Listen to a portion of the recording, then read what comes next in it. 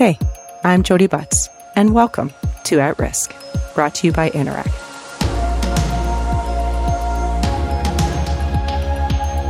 Art has forever been a risky endeavor. The artist can never control how the audience receives their work. Eric Fischl understands this profoundly. Eric is an internationally acclaimed American painter and sculptor. He is the artist behind the sculpture Tumbling Woman, inspired by the events of 9/11. Tumbling Woman generated a public outcry in October 2002 after a bronze version of her was placed in Rockefeller Plaza in Manhattan. The outcry was so acute that she was covered up and removed almost immediately. Former Ambassador Bruce Heyman and Cultural Envoy Vicky Heyman later brought her to Canada in 2015 in an acrylic form, and she was displayed in the U.S. Embassy in Ottawa and at the National Gallery of Canada. Today I'm joined by Eric on the eve of the U.S. presidential election to discuss what reactions to Tumbling Woman over the course of her existence might reveal about the turbulent Trumpian times we are living in and a better path forward. Well, thank you for joining me, Eric, and welcome to At Risk. Thank you for having me. It's good to be had. So let's start off with, what is the role of the artist in a time of crisis and following a crisis? The gift of the artist is that they are able to put into a controllable form, a digestible form, order made from chaos. And so when there is a crisis is, by definition, chaos. And what the artist can bring to that is a way to understand what is happening, what has happened, that becomes a shared experience that can, I think, help either heal wounds or give us a sense of how to move forward, or certainly give us a space to reflect in. I was reading an interview that you did, and you had said, and this was speaking of the period after 9/11, you said, if artists were ever needed, now would be the time. And that struck me as beautiful, and, suggesting that, the artist has a role in healing. I believe it. I believe it does. I'm not necessarily in the majority of that among contemporary artists, but I certainly believe that that's one of the functions that art has. Which is that they. The thing about grief, the thing about fear, the thing about anxiety is it immediately throws you into a sense of isolation and a sense of helplessness. And if you can create an experience or recreate experiences in which, through art, in which people can see themselves, then they, at the very least, they realize they're not alone. And so it alleviates some of that stress, some of that terror, some of that anxiety. And as I said before, I think it also, art can go a long way in giving us a foothold, giving us a handhold, giving us a language by which we can all connect to each other and communicate with each other, which brings us together, sort of reweaves the gaping hole that was created by the crisis that is being experienced. And is that what you took away from the initial furor that the bronze version of Tumbling Woman at Rockefeller Plaza in Manhattan caused? Or were your learnings from that experience something different? Let me be clear. Are we talking about the creating the sculpture Tumbling Woman, or are we talking about the way it was received? I was asking about how it was received, but I'm definitely interested in both. Uh-huh. Well, how it was conceived, how it was created, came from the experience. I, like most of the world, watched the tragedy unfold on television. I was not in the city the day it happened. And so I'm sitting there watching this nightmare unfold all day long, and feeling this, wash, just feeling myself spin out of control with all, the mind going crazy, the emotions going crazy with all of the feelings that were being caused by this terrifying thing. And so it was in that moment of feeling myself spin out of control that I knew that the only way back would be to create something that created a kind of solid anchoring construct, something that would articulate the feelings, that would try to reconnect me to it. And so within that moment, I tried to begin to think of how to articulate this nightmare. And one of the things that happened very quickly in the United States was that they censored any images of people falling or jumping.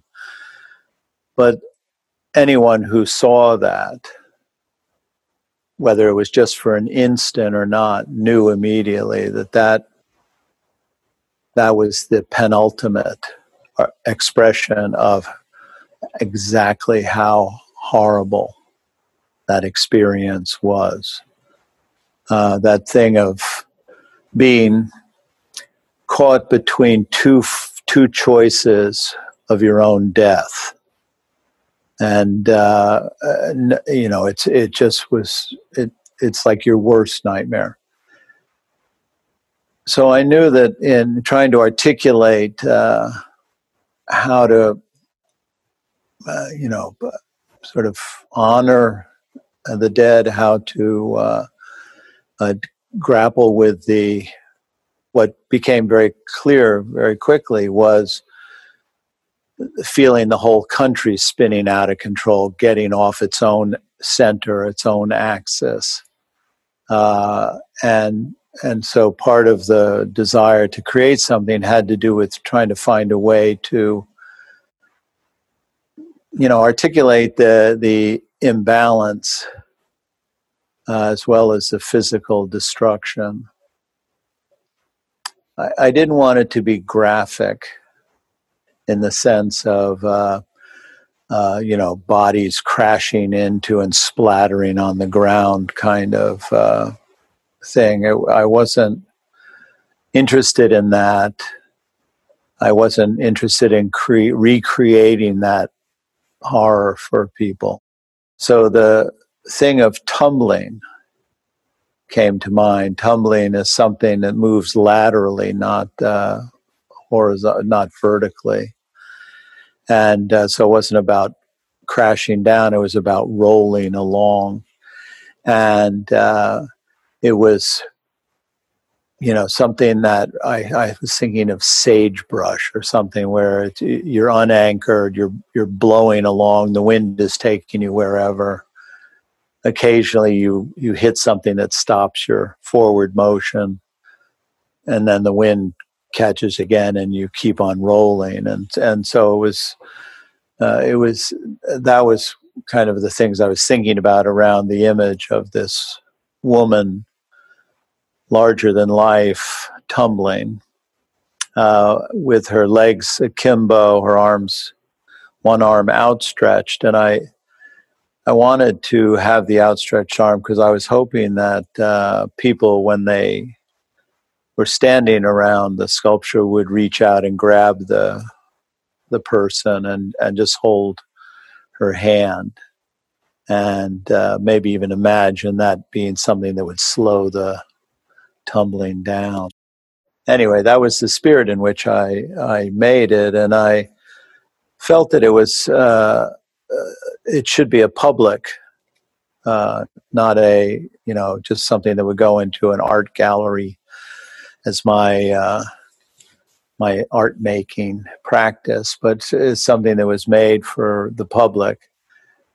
And so we found a place in Rockefeller Center to display it, beginning on the first anniversary of 9/11. And it absolutely hit the wrong chord. I had, I think, completely underestimated the public in terms of what they were willing to open themselves up to. And, there was a lot of horror and anger and, horrible accusations that I was sort of doing this on the pain of others' suffering. And, it was a very weird, very saddening experience for me, because frankly, the worst thing for an artist is to be misunderstood, because the whole practice of making art is about clarity. And this was something where everything was turned upside down in terms of my intentions. And the piece was removed within 3 days of it being put up there. The outcry was so great that people at Rockefeller Center felt they needed to take it away. And so it was covered up and removed. Do you think she was too political? No, I don't think she was political at all. I think it was a very human experience. So what I was set on doing was bringing the body back into the mourning process. What happened very quickly, because there were no bodies, they were pulverized. 3,000 people died, but there were no bodies. So how do you deal with the grief? How do you deal with the mourning process when you can't make that closure? You can't see the dead. And what happened with the language of mourning turned very quickly to architecture. And people started to grieve the loss of the buildings as though the buildings represented the human tragedy, which of course it didn't. So it was very important to me to bring the body back into the awareness and to the process. And that's not a political gesture. That's a humanist one. What I think became clear was how art just wasn't at the center of our culture anymore. People didn't know why you would, in times like this, reach out to an artist. You didn't know how to approach an object created as a memorial, as an experience. And They reached out to world famous architects to create models of what could be rebuilt. But, no government, no church, no community, no social group, whatever, reached out to poets, playwrights, musicians, filmmakers, artists to say, help us figure this thing out, give us something to work with here. And that was so disappointing. That was so revelatory and disappointing at exactly how far removed art is from the center of our lives. That I thought we have to fix this somehow. We have to find a way to bring art closer to what its real purpose is. One of the things reading about Tumbling Woman has challenged me to think about is, in some ways, our culture is so voyeuristic. Everything is videoed, and we can, watch people dying on videos. We can, watch sex. We can watch, people getting dressed in their birthday parties. There's not a moment that isn't captured on video.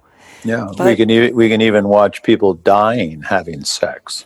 Yeah, and yet this is also a period in history, in Canada and in the United States, that is really marked by looking away as well. And I was asking myself, and I would love to hear your thoughts.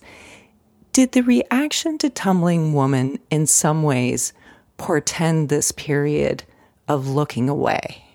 That's so interesting. I never thought of it in those terms.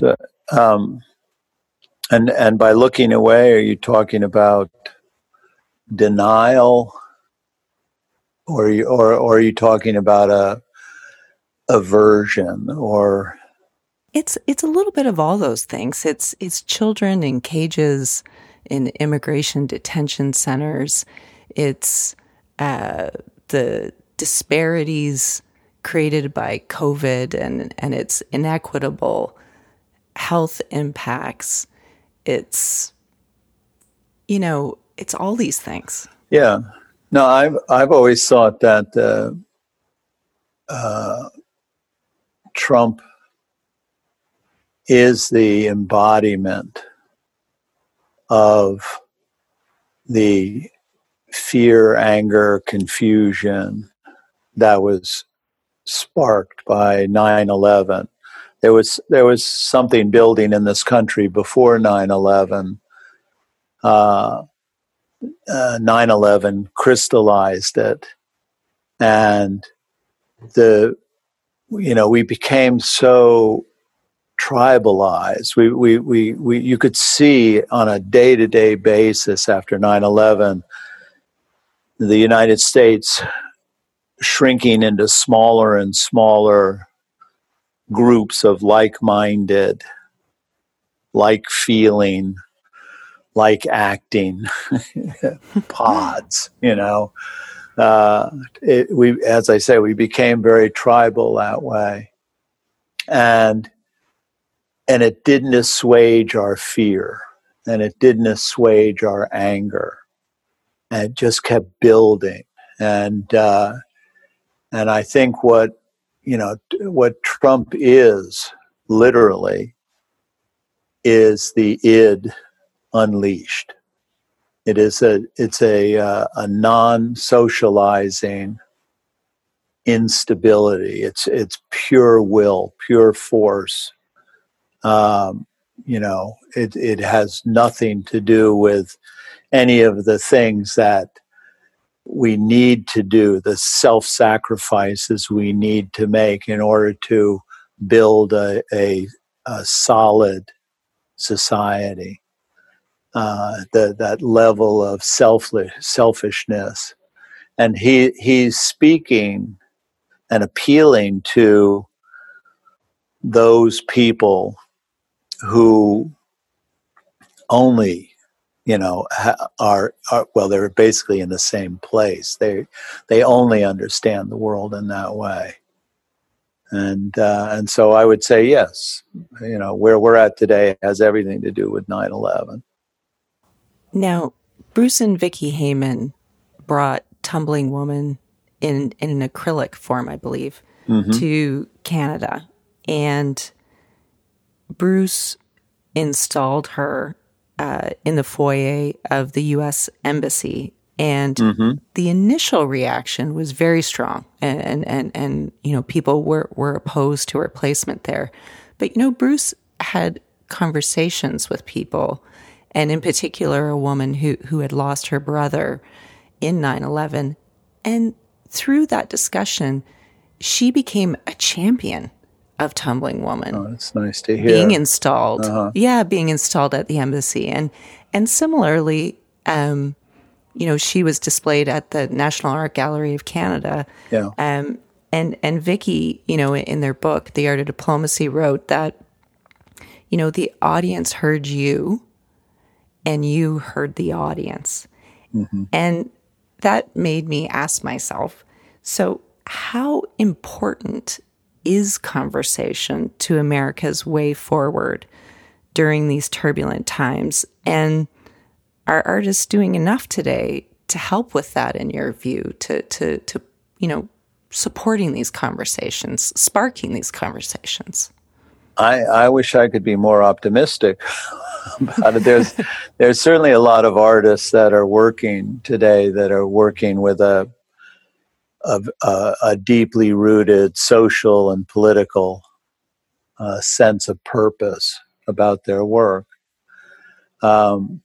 There's probably a larger number of artists that are making objects for sale, and that are moving them through an economic system, which is a system that's dominated the art world since the mid-'80s, and actually has become the sole force of the art world since the mid-'90s.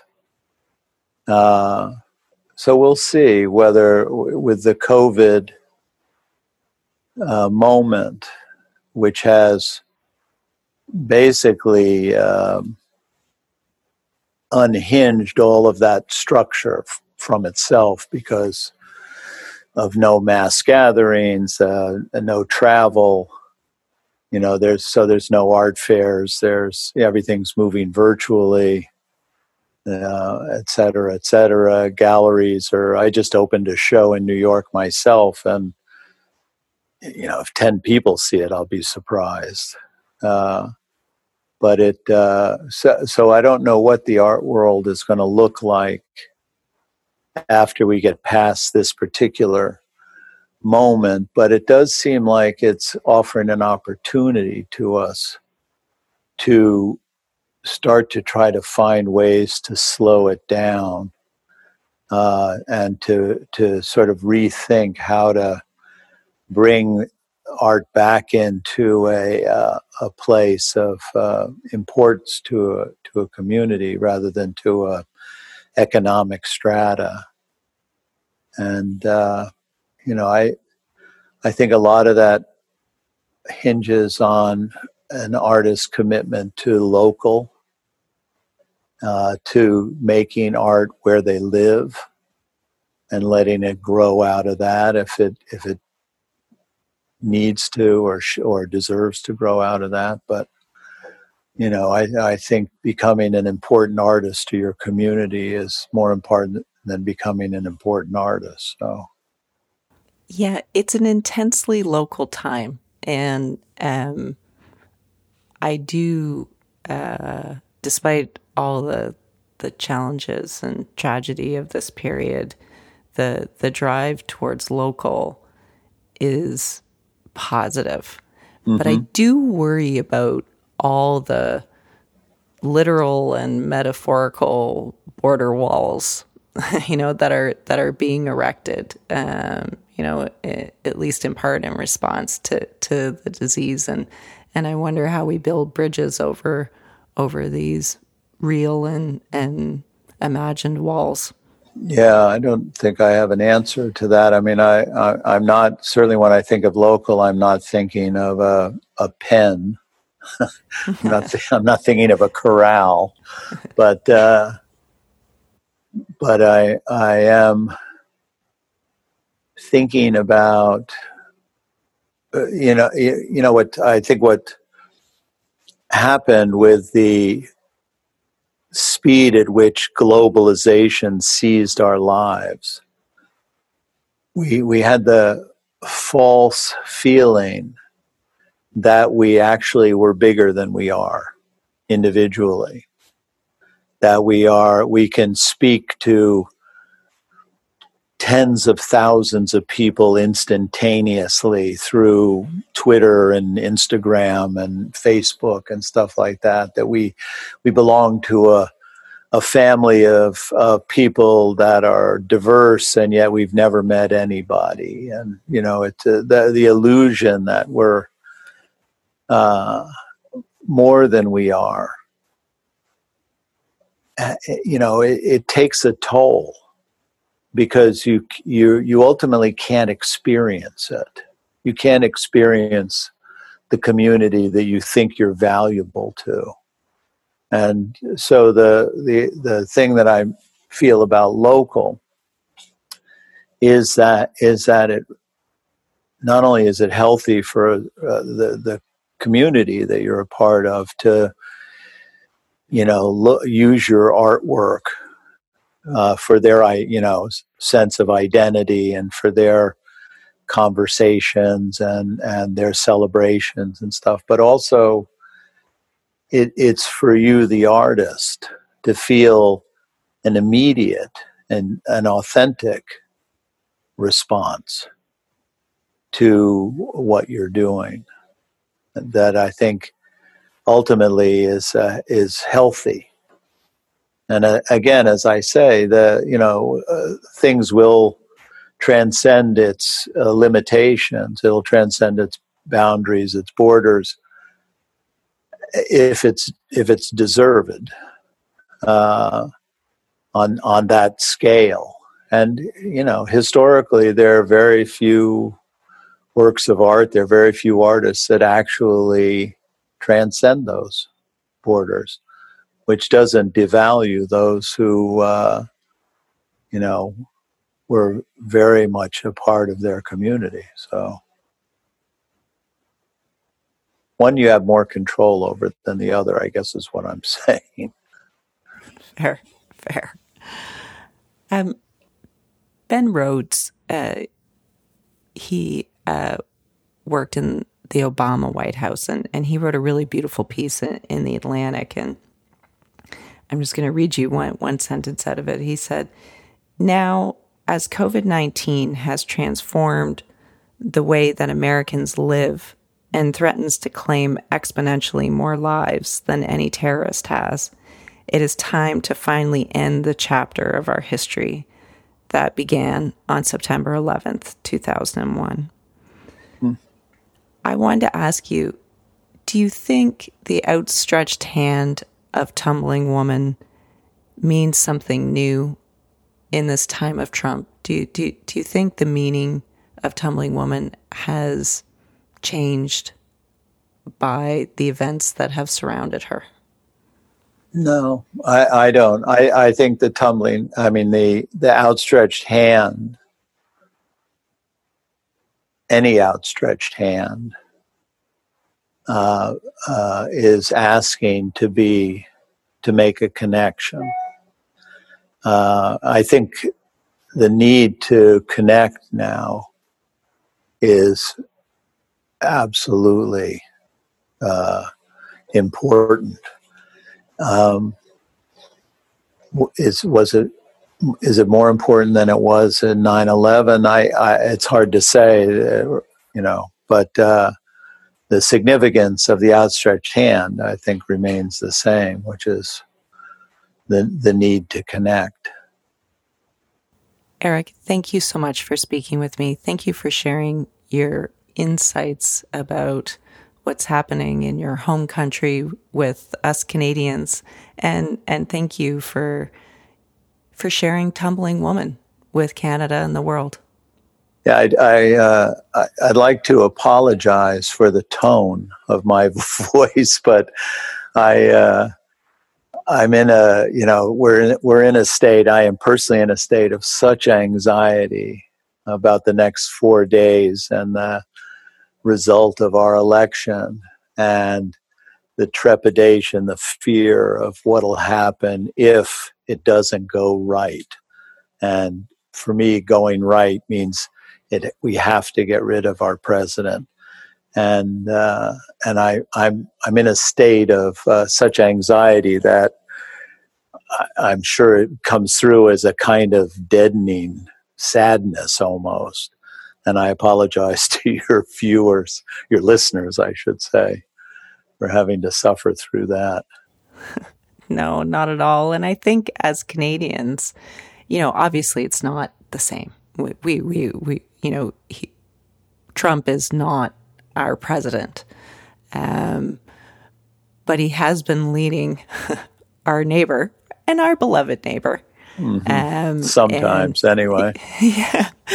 Well, I think there are a lot of Canadians, and not every Canadian feels the same way, but I think there are a lot of Canadians that would welcome a change in the president and a change, if nothing else, a change in the tone of the Canada-U.S. relationship. Yeah, the only way that'll change is if he is voted out of office, because he lives off of division. He lives off of antagonism, et cetera. So if you're longing to get back to civility, it's not going to come from him if he's reelected.